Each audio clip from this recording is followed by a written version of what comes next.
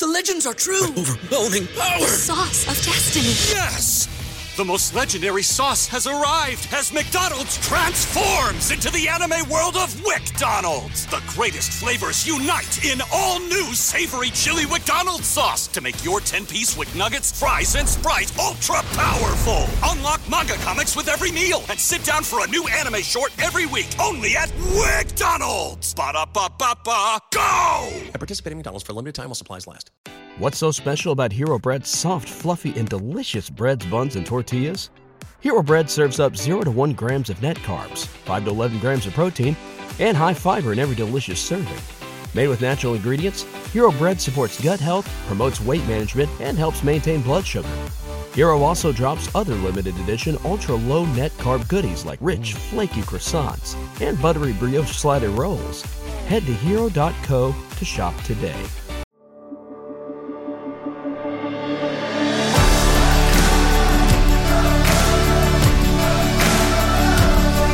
Welcome to the Gravity Leadership Podcast.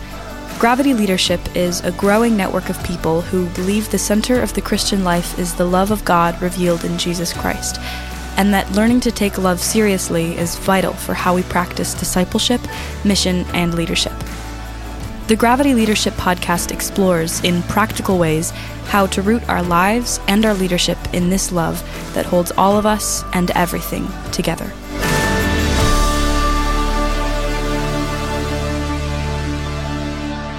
Good day, everyone. I'm here with Christy Penley. Hey, hey. And Ben Sternke. Hello, hello. Ben and I are wearing our black hoodies, and Christy is traditional Friday. Definitely, is that a monk that's a outfit? Blouse, right? It's a dressy shirt and my pink headphones. Dressy shirt, pink headphones. Very different from Matt. You guys and I's look like twins. Monk attire. Yeah. I'm going to do a workout right after we record this. Oh. So that's why I have my ratty black sweatshirt on. Yeah. So Sporty Ben. Sporty Ben. Yeah. We are continuing our series here on things that we weren't trained to talk about in seminary. I thought that's right. I thought you were gonna say things that make you go, Just things. Remember that? Well, I don't know. I mean, when I graduated seminary 15 years ago, I spent a third of my time studying Greek and Hebrew, and I was told, if you just know the original languages, you'll be able to answer every question you'll find in pastoral ministry. And I have found that that is not true. It's not all in the Bible, Matt? Well, there's a lot of things in the Bible. I love the Bible, but finding things like, for instance, today we have Andrew Whited and Samuel Perry on to talk about their book on Christian nationalism. That wasn't covered. No. In homiletics. No. We came up with that one after the Bible. After the canon was closed, we came up with that one. But if you're a white pastor or a white churchgoer in America, you have probably encountered Christian nationalism. And you don't know what it is or how it happened or what we did to do about it. Yeah. Anyway. Anyway, there's lots to think about there, lots to, and a lot of pastors that I know, they have, and probably a lot of people listening to this podcast, they probably are uncomfortable with it, but are confused oftentimes by the fact that maybe so many of their other family members or other people that they go to church with aren't uncomfortable with it, that they actually think this is part of what it means to be a Christian in the USA, and that there's something wrong with you if you're not excited about Christian nationalism. So there's a lot of confusion out there, a lot of help needed, I think, for us to parse these things in our day and age. Yeah. Is this a question for you where you live, Christy? Oh, yeah. Well, I think it's a question for everyone, in America, especially that with all that's happened and gone down in the last year. So, these guys are smart and they know their stuff. And I felt like I learned just by listening to them and asking them questions. It's good.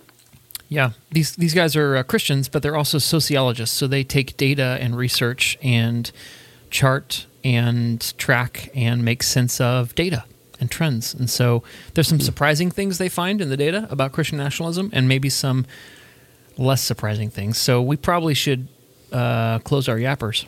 I'll speak for myself. I'm going to close my yapper, and we'll listen to Sam and Andrew. Yeah? Sounds good. All right. Well, gird up your ear holes.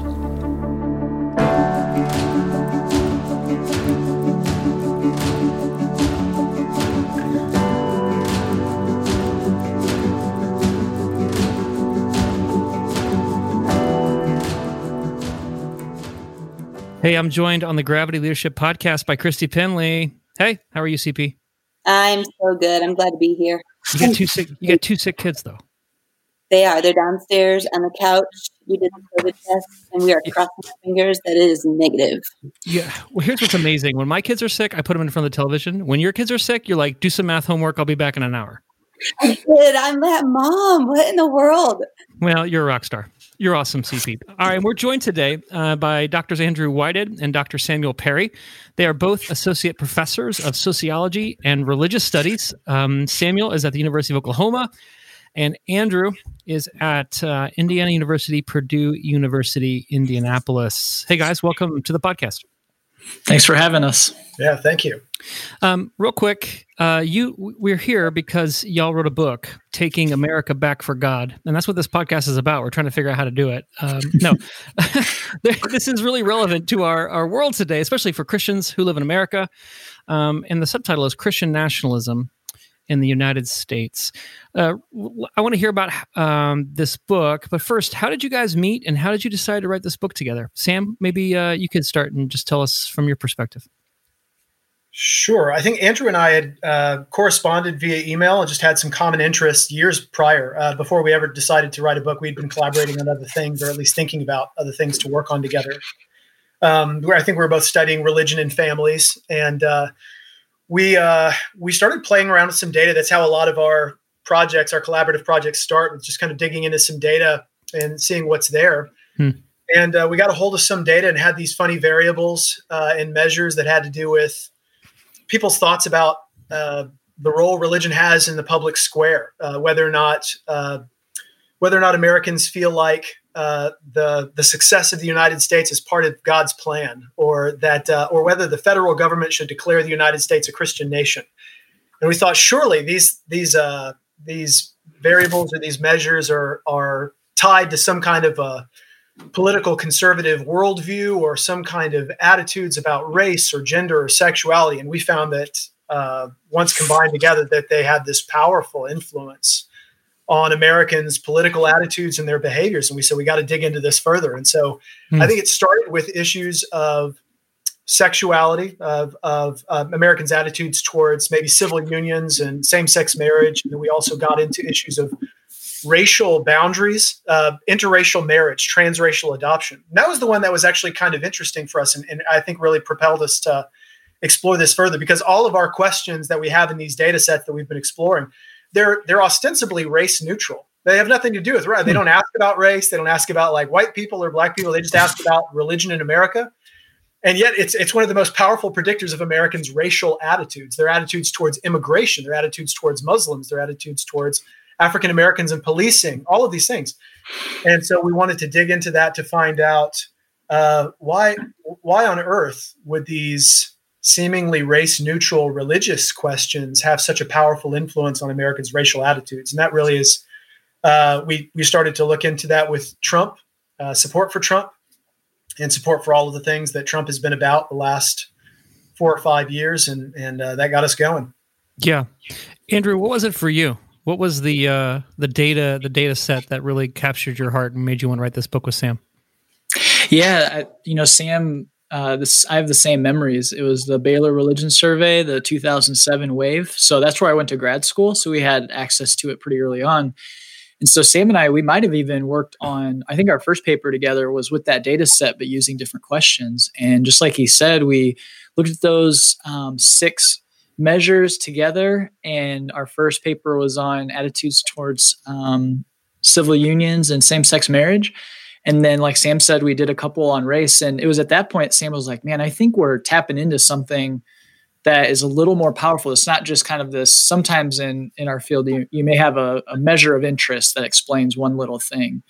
But it was at that point we were like, I think this is something bigger. And so as we started digging into it more, whatever, you are interested in, or anything having to do with how Americans see the world. There's very few that this doesn't help us understand. And so, we just started writing papers. And once we had, 4 or 5 peer-reviewed articles on it, we were like, we really need to put this into a book and just put it all together in one place and write for a broader audience, not just for, the 5 people in our subfield who might read it. But that this is really going to help explain something. And I think, we're excited to continue to unpack this with you all and others where, if you want to understand religion and how it relates to American life, we can look at how often you attend church or what religious tradition you're a part of. And that tells us something. But what we find over and over and in our book is that how much you want to see Christianity, or at least this particular type of Christianity, privileged in the public sphere, that it should be kind of over and above other religious groups or traditions.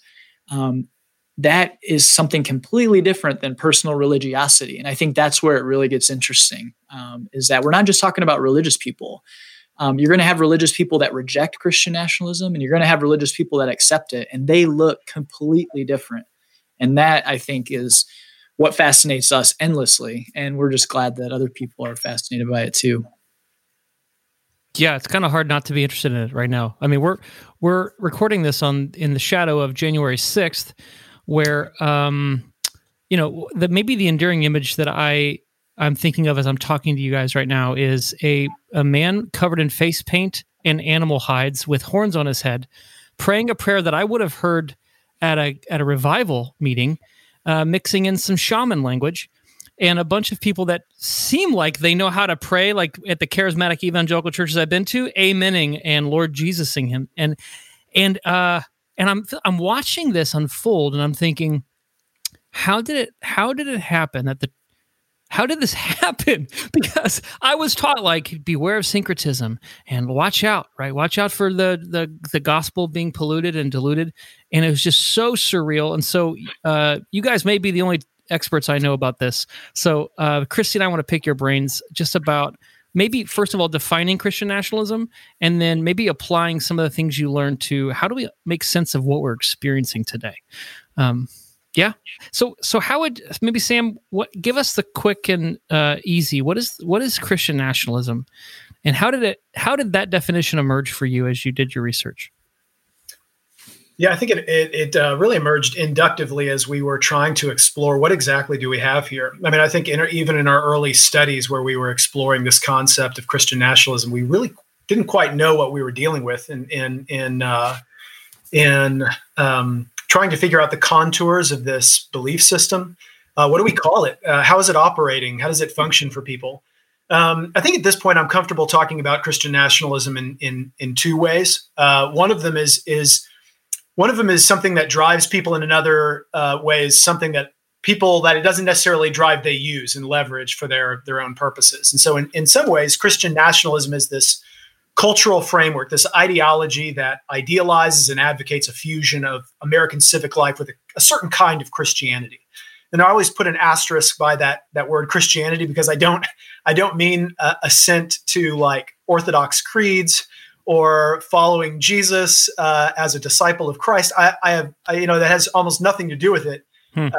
I mean a certain kind of Christianity as culture, right? Like Christianity as a dog whistle that means people like us. And so it's a fusion of that kind of Christianity with American civic life. And that can drive people, that can motivate people to see the world in a certain way, of us versus them, and good guys versus bad guys, in a way that justifies all kinds of violence and extremism. In another sense, though, Christian nationalism also is a language, and it provides kind of, or a technical word would be a discourse, right? Like it's a set of linguistic tools, like that dog whistle phrase, right? Like it's something that I don't think Donald Trump is actually motivated by Christian nationalism, because I don't think he gives a crap. I don't think he really cares, honestly. Like, I think for Donald Trump, Christian nationalism is a language that he uses to leverage and to signal to certain people, I'm your guy, follow me, I got your back, we'll do this together. And so without being motivated by Christian nationalist ideology, he's able to leverage that set of linguistic tools to be able to rally people around him. And both were on display and both have been on display. Both people who are motivated by this to do horrible things, and the people who are pulling the strings and using that kind of language to accomplish their political purposes. Yeah, Christy, as you listen to this, what are you thinking about? Because I know you've been a Christian much longer than I. You're much holier than I am. Like, what are you thinking about this from just like growing up, or even your experience now as a pastor at a church? Yeah, well, as you were talking, Sam, I had a question for you. That, this past summer when George Floyd died, my mentor basically looked at me, who's a Black woman, 75 years old, and said, "You're racist." And I cried, and she said, "And I'm racist too." And there was a place there that I like. It's in us. We have to be aware. We have to have eyes to see and be self-aware of where are we seeing this, like in our own lives, in our own families, in our own churches. And the same question here for Christian nationalism: where do we see it? Like, do we have? Because a lot of times I think, I hear you talk, and I'm like, oh, that's not me. And then I think, but where is it me? What language am I using? What terminology am I using? How am I communicating about whatever the thing is? And it's coming out sideways, either in my life or in our family or in our church. And I'm wondering, like, can you speak to that at all? Do you see that? Is that parallel correct? Right. Sure.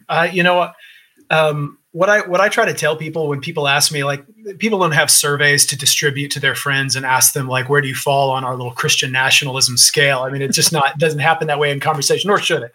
But when I try to help people understand what Christian nationalism looks like in the wild and how this has kind of infiltrated our conversations in our churches, I usually hit on two things, or try to help them see two things. If somebody is talking about Christianity, and it makes more sense as a culture than as a person, right? Like if my allegiance as a Christian seems like it's more to a culture, a set of like principles or values or morals, rather than a person, right? Like I don't care about introducing people to Jesus. I care about introducing them or converting them to my culture, my way of thinking and doing things.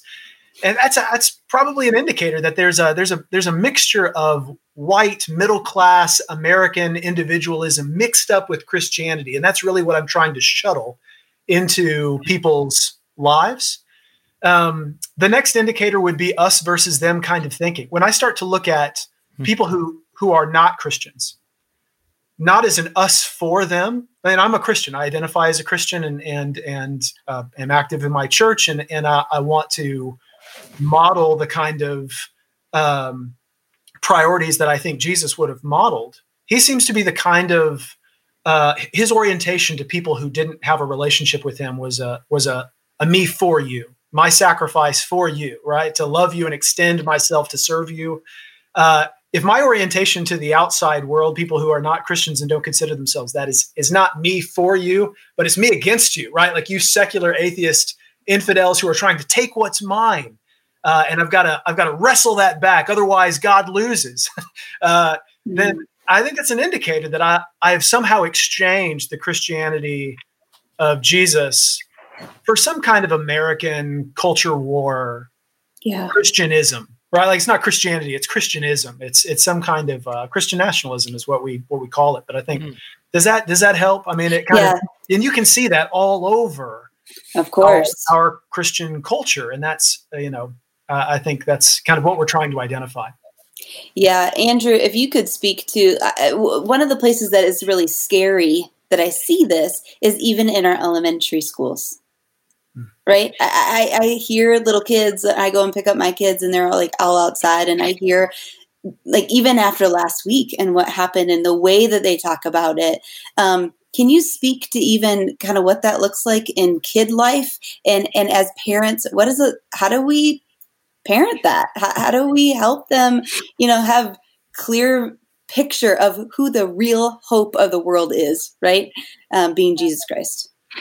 Yeah, I mean, I'll try. I mean, as an academic and a sociologist, I always want to know, well, what data do I have to speak to this? So I think a lot of what I'm encouraged by and interested in is religious leaders or faith leaders too, starting to wrestle with this and ask those exact questions. Yeah, because it is a part of discipleship.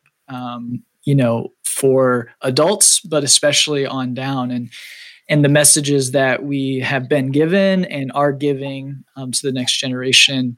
And so, part of the work, that Sam and I and other colleagues do is just looking at, demographic changes in Christianity and religious life in the U.S. and all those things. And, there has been and there will continue to be a reckoning with young people and the Christian church because of what they see as a disconnect that Sam kind of identified and that, you're talking about, where taught one thing about sacrifice and enemy love and all of those things, and then that we need to put the right people in positions of power and ensure that they take care of us, and it's about taking care of our desires and needs. That'll continue to happen. But yeah, I think, for young kids, it's probably like with anything. I was watching Jemar Tisby speak. And so his work on racism in the church, I think, is so helpful and is such a guide for, academics kind of working in these areas. And he was talking about how, talking about race with young kids, it should happen early and often, and isn't just one sit down like conversation, but it's an ongoing conversation. Just thinking about, maybe for my fourth grade daughter, looking at the Capitol insurrection, just helping her understand that, these are people that believe that they have the right to do this, but should they be able to, and thinking about that and seeing across, what does that mean? And so, doing it early and often in a continuing conversation. And Jemar Tisby was funny too, because he was saying, it's kind of like the sex talk. It doesn't just happen once, it's in relationship. And so I think with Christian nationalism, which really does overlap a lot with discussing racial inequality and racism within the American church, I think those things are really intertwined.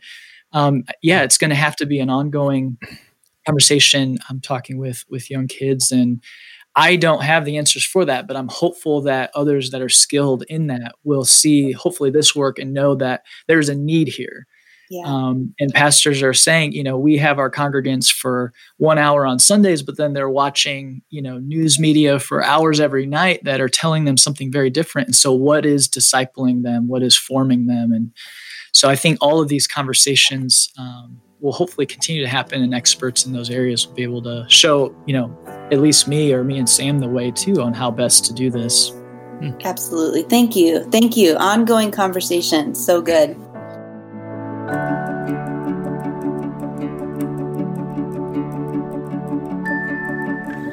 This podcast is brought to you by Gravity Leadership Academy, our 10-month online training intensive for Christian leaders who want to root their life and leadership in God's love and bring lasting transformation to their culture. In Gravity Leadership Academy, you'll learn the real-life practicalities of how to notice God's presence and activity in and around you, so you can participate more fully in God's life and mission, and open up space for those around you to do so too. We've worked really hard to make this training in missional leadership practical and doable. To find out more about Gravity Leadership Academy, visit gravityleadership.com/academy.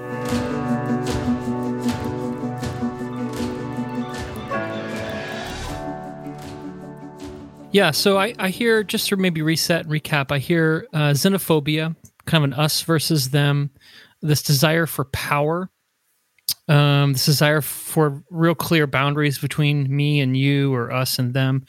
Another thing you talk about in your book is kind of this authoritarianism. What is the appeal of that, and why is that so closely connected to Christian nationalism? Yeah. So, in the book, we really follow this outline of Christian nationalism worships the Holy Trinity of power, boundaries, and order. That they value political power and cultural power, that they want clear boundaries between us and them, and they want this kind of they want to preserve a certain kind of social order that really doesn't necessarily have anything to do with Christianity, but is more about traditional social roles and divisions and things that they would like to see sanctified and enshrined. Authoritarianism is a means of maintaining that kind of control. And that goes along with the boundaries of who gets the freedom to move about and do what they want, and who needs to be controlled. Yeah. And that's where authoritarianism exercises its power. And so one of the things actually, in hindsight, we go into this in the book, but we've collected so much data, done so much exploring. We've seen so much on display in the last year and a half since finishing the book. I don't know if we're ever going to go to paperback, but it would just double the book size because we have so much more evidence by way of the way Christian nationalism seems to express itself, not only in authoritarianism, but authoritarian violence and justifying authoritarian violence. One of the leading predictors that we see Americans embrace this kind of worldview that sees violence as inevitable and in some ways good is Christian nationalism. So who are going to be the Americans who are most likely to resist any kind of restrictions on gun control? Well, it's the white Christian nationalists that we see. It's who's more likely to be skeptical that police ever cross any boundaries when it comes to appropriate use of force, that they may unlawfully treat or abuse people of color. Christian nationalists up and down deny that. They say it's a media fabrication. That's not going on. Police treat black and white Americans equally. They're pro capital punishment, pro judges cracking down on troublemakers, pro military, right? So all of these kind of indicators of Americans being more of the opinion that, deviance needs to be controlled, however, by any means possible. Yeah.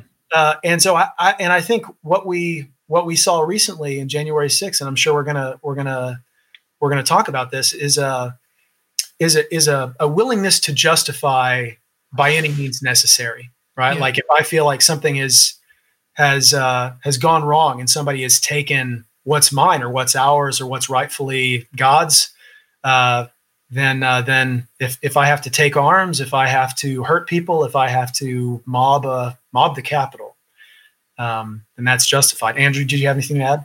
Well, yeah, just with what you're saying, something that a colleague and sort of a mentor for us, Phil Gorski, talks about, and we cite this in our book, is with Christian nationalism, they really draw on an Old Testament narrative. And so as Sam's talking about the us versus them and the boundaries and the tribalism, they really draw on this type of maintaining tribal purity and forcefully taking the land, or whether it's real or metaphorical or a metaphor, what is the outsiders are holding. And if we have to utilize violence to do that, we can and should. And so I guess you could say the God of the Old Testament that will sanctify violence and say, use that if you need to. As Sam's talking, that's what, is coming to mind for me too, where when we talk about January 6th, or we look at Trump, last summer, clearing Lafayette Square of protesters with tear gas and police, and then, standing in front of it, just that authoritarianism that I will do what I have to do whatever I want to do, is just part and parcel with this whole cultural framework. Yeah. Yes. So maybe then turning the focus to January 6th, because we're recording this in between January 6th and the inauguration. And I know that we're all praying fervently that we don't see a repeat or something worse happen. But I think a lot of Americans were shocked. I was talking to Christy beforehand. Christy, will you share that anecdote just about how surprised or shocked or stunned your family was? Yeah. Well, I was in class all day. So I was on a Zoom call from 8 to 5. And so my phone was blowing up. I was getting all these texts. And I finally looked at it and they were like, look at the news. and so I, of course, read some articles, and my dad had called, and my dad, he's a 75-year-old man, white male. And he said, this is one of the saddest days of my life. And I was like, really? And he put it right up there with divorce and being diagnosed with a disease. And he just could not believe what was happening. And it's just interesting because you see both sides of people just being like shocked, and then other people saying, we saw signs of this. That's what struck me about that, Chrissy, is that for your dad, it was like, oh my gosh, where did this come from? And I'm thinking about Andrew and Sam, these two guys I follow on Twitter, and they're like, well, yeah. So so I'm wondering, you guys, what did you see on January 6th that maybe confirmed the things that you already knew and fit your data sets? And then anything you saw on January 6th that took you by surprise or was maybe as stories emerge, was outside of what your data would suggest about Christian nationalism? Yeah, I think the way that I was thinking about January 6th is that it was absolutely shocking, but not necessarily surprising. So seeing that happen, it should shock anybody. But I wasn't necessarily surprised that this, as we wrote in our book, and we kind of encouraged each other as we're writing it, like, let's make sure we say what we mean and say what we're going to say, not try to, backpedal or anything. But as I look back, we could have been even more forceful in some of our arguments, especially at the end where we're talking about how with Christian nationalism and seeing the groups that were storming the Capitol and the insurrection, praying before they go in there, or they're entering the doors and they're holding up Bibles or saying in Jesus' name, and they have crosses that they're erecting, and we see all this symbolism wrapped up in it. And I wouldn't say that they're all just Christian nationalists, but Christian nationalism is a part of this kind of, political theology that makes space for this type of extremism. And, it is what was ringing in my head, that we had said and others, is that it's absolutely a threat to a pluralistic democratic society where we share power and we have to compromise. Because if God says that a certain person should sit on the most powerful seat of power in the world, the presidency, who is to deny them that? This group believes that God is saying Trump should be president. And so no matter what, even democracy should fall by the wayside for what they believe God wants to see happen. And so, thank God that it wasn't more violent than it already was. 5 people died, but the possibilities of death were so much greater. And so it wasn't surprising, but it was absolutely shocking. And even watching some of the footage come out, one of the war correspondents for the New Yorker, was recording on his phone.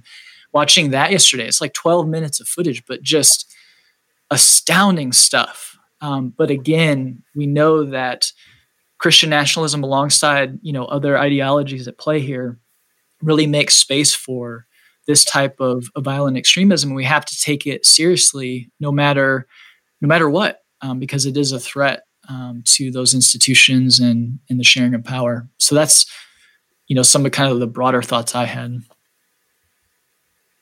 How about you, Sam? It combined a lot of the things that we're observing in surveys on a mass hysteria kind of scale. So like when we're analyzing these surveys, you can imagine people taking these surveys, right? Like, and so people are doing these surveys and they're at home on their computer, like clicking yes and agree and strongly disagree and all those things, or they're at home like writing responses to these surveys that we're distributing. They're not in a mob at the time, right? And so we're observing these really strong correlations and associations between Christian nationalist ideology and the kinds of attitudes and political behaviors that we're seeing. Well, imagine what happens when you get a group of people together who are pissed off and they're riled up because just this group, what we sociologists call collective effervescence, right? They're really transcending themselves as individuals at this time in the middle of a mob, like you do at a football game or a rave or something. Yeah, you just completely lost yourself. And so imagine the things we're observing in Christian nationalism on these surveys, jacked up with this kind of hysteria of Trump being and leading them and rallying them together and them getting worked up, plus this kind of like litany of lies that they have been fed about the corruption of the voting process and all of these things. And so, like Andrew was saying, it was just unreal to be. I think he tweeted about and that was the first time I thought about this. It's like sitting through 9/11. A kind of situation where this is a historical thing. People are already referring to 1/6. What were you doing during 1/6 when a mob of people stormed the Capitol? And as videos have been released, progressive, over the last few days, and pictures, and you're just getting stories of the prayer and these kinds of you're getting the quotes. It just becomes all the more shocking. And it's just been past 2 weeks have just been. Living in another time almost. It's just crazy. Yes, like a liminal space where you this doesn't happen all the time.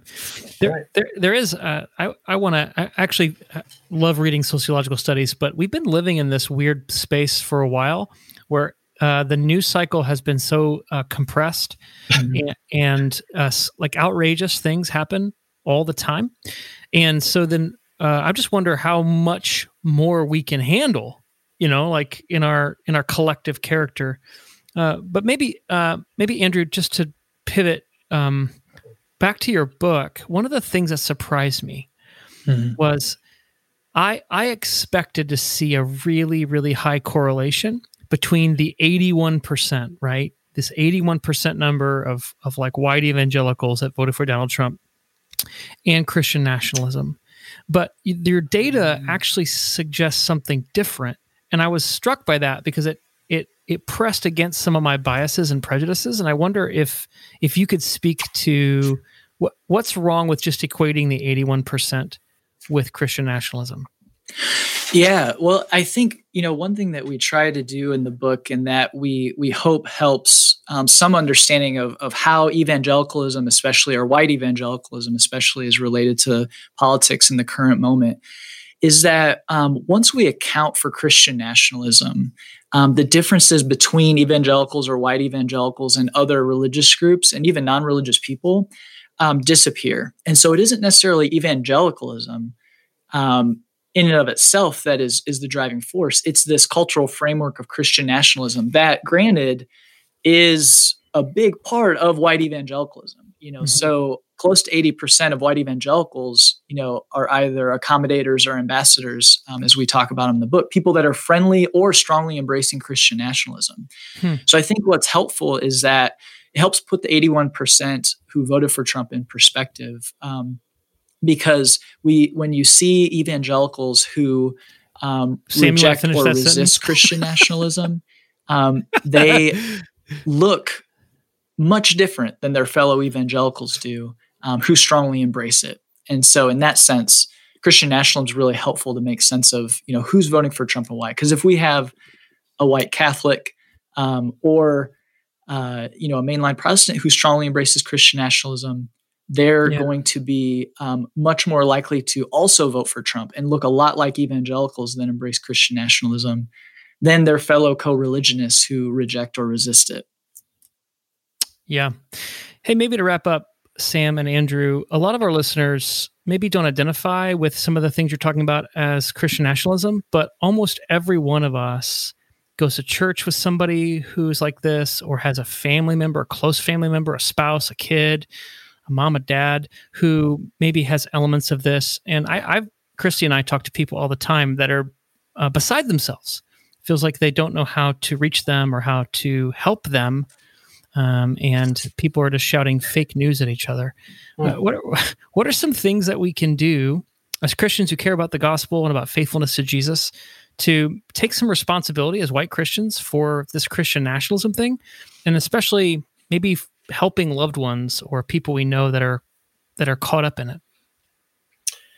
Yeah, so I think the two diagnostic questions I asked at the beginning are what I often go to in my own kind of thought process of where am I standing in all of this? To what extent am I talking about Christianity, not so much as allegiance to a person, but allegiance to some kind of set of cultural values or morals or ethics that I think other people need to embrace, regardless of whether or not they embrace Jesus. Like that I think I don't really care so much if you like or embrace or love or trust Jesus. I just want you to be like me.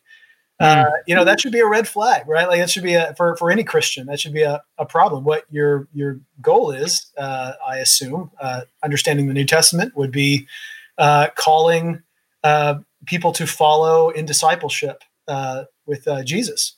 And that involves taking up your cross. That would be another diagnostic, right? Christian nationalism knows no taking up the cross. It rejects the cross as weakness. Yeah. It rejects the cross as losing, right? We don't lose, we win. We're conquerors. And so to what extent is the kind of Christianity that I've embraced one that really needs victory here and now in this life, rather than trusting in faith that God is in control and I can be obedient, and walk faithfully. I think to what extent and asking as a diagnostic, it sounds like you see, I'm imagining a conversation with my relative or friend in my Bible study or whatever. Mm-hmm. It sounds like you see non-Christians as the enemy, right? Like they're trying to take something that rightfully belongs to you, or they're trying to ruin something that you feel like you own or whatever, rather than seeing them as people that Jesus died for and loves. And how would you extend service to those people? How do you be Christ to that person? I think to what extent, I think I often think about this when I'm thinking about Eric Metaxas, or I'm thinking of some Robert Jeffress, or somebody who I think is really an ambassador of Christian nationalism, just an archetype of that. I think, how do you see Jesus in what you say and do? Because I feel like the constant verse that I see get quoted by these kinds of folks is Jesus expelling the money changers with whips. That's like the favorite verse, like Jesus getting riled up and beating up people in the market and expelling money changers, but not the Jesus who died for people, not the Jesus who healed, not the Jesus who loved his enemies. And so, I like, it sounds cliche to call people back to following Christ, but I think if I can keep Jesus in front and remind them, this is who you serve, this is who you say you want to be like. Don't you see the difference? Don't you see the direction that this has pulled you in? And I think that's what we tried to do with the book, is to try to show, like, look, we're not saying you can't be like, we get this question a lot, and I don't want to go off on a tangent, but we get the question about, like, oh, are you saying I can't be a good citizen? I can't be a patriot? And in our minds, there's a difference between patriotism that a Christian is called to, being a good neighbor, loving your neighbors, being a good citizen, honoring the authority and following laws. The earliest Christians were persecuted for being bad citizens. Romans persecuted them and said, you guys are bad citizens because you don't worship the empire or the emperor. And Christians said, no, we're the best citizens. We're the ones you want in your city. We should be that. And yet we shouldn't be storming the Capitol to come for Pence's head and Pelosi's head. I mean, how scary. But I think, so just to bring it back, I think calling people to really follow Christ in a sincere way, the Christ of the Gospels, not the Christ of the Christ of two verses and expelling the money changers from the temple. Yeah. So good. That is so good. Andrew, what would you add?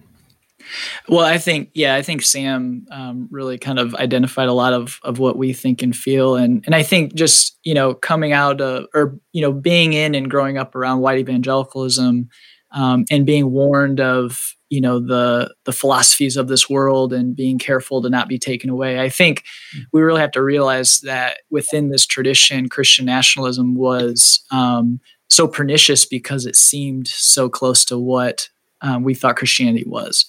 And so, at the beginning of the book, we quote Colossians 2:8, where, Paul's telling them not to be taken away by worldly philosophies that depend on human tradition. And I think a lot of that is power.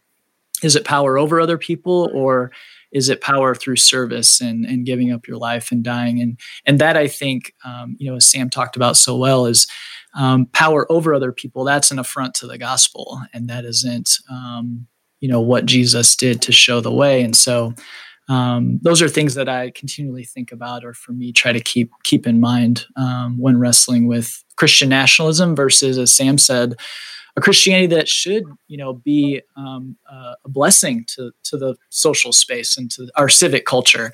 Not necessarily that we dominate it, but that we infuse it with love and brotherly and sisterly love. So yeah. Christy, what did you hear there? What struck you in that response? Well, actually, as both of them are talking, we talk a lot with Gravity Leadership about grace and truth, and I see that here. Like, asking questions to the person who you're like, I see a little bit of this. Is this how you're seeing? Are you seeing them as enemies? You're not seeing them as people. That type of thing. And what does it look like to be Jesus, the real Jesus, the Jesus of the gospel? To everyone around us, in our communities, in our neighborhoods, it's in our world. Yeah. Well, Andrew and Sam, thanks for spending time with us today. You guys are both on Twitter. I know. Where else is there anywhere else people can interact with you online? We'll put your Twitter handles in the bio. Anything else we should know about how to maybe read what you're doing or interact with you? Just Twitter. Yeah, Just Twitter. Twitter, I think, is the best way that we kind of keep the Christian nationalism research coming. So, well, but who knows what's trending now? We've been off Twitter for 40 minutes. Right. So, hey, both of you, thanks for the work you're doing. And I just want to commend this book, Taking Back America for God. It's not just a slamming on white Christians, but really your love for Jesus and for the gospel and for actually having a faithful witness to the gospel, I think comes through in every chapter of this book. And so thanks for making data so enjoyable. Yes. Yes. And relevant. That's great. Relevant. That is. Thank you so much. Yeah. Thank you.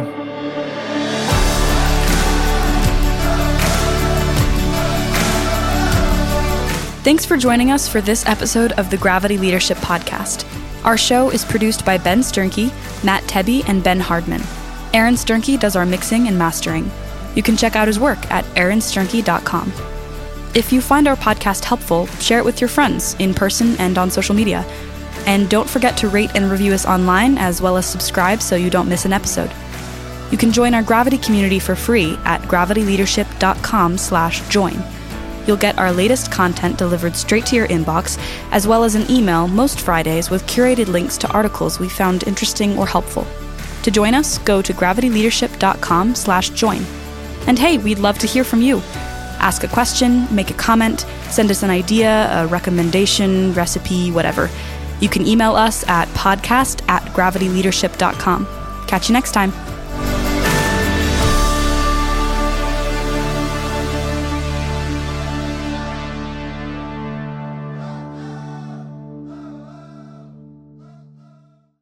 What's so special about Hero Bread's soft, fluffy, and delicious breads, buns, and tortillas? Hero Bread serves up 0 to 1 grams of net carbs, 5 to 11 grams of protein, and high fiber in every delicious serving. Made with natural ingredients, Hero Bread supports gut health, promotes weight management, and helps maintain blood sugar. Hero also drops other limited edition ultra-low net carb goodies like rich, flaky croissants and buttery brioche slider rolls. Head to hero.co to shop today.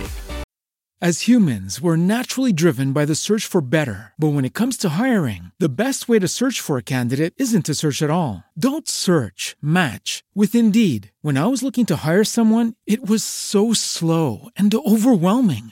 I wish I had used Indeed. If you need to hire, you need Indeed. Indeed is your matching and hiring platform with over 350 million global monthly visitors, according to Indeed data, and a matching engine that helps you find quality candidates fast. Ditch the busy work. Use Indeed for scheduling, screening, and messaging so you can connect with candidates faster. And Indeed doesn't just help you hire faster. 93% of employers agree Indeed delivers the highest quality matches compared to other job sites, according to a recent Indeed survey. And listeners of this show will get a $75 sponsored job credit to get your jobs more visibility at Indeed.com/podcast. That's Indeed.com/podcast. Terms and conditions apply.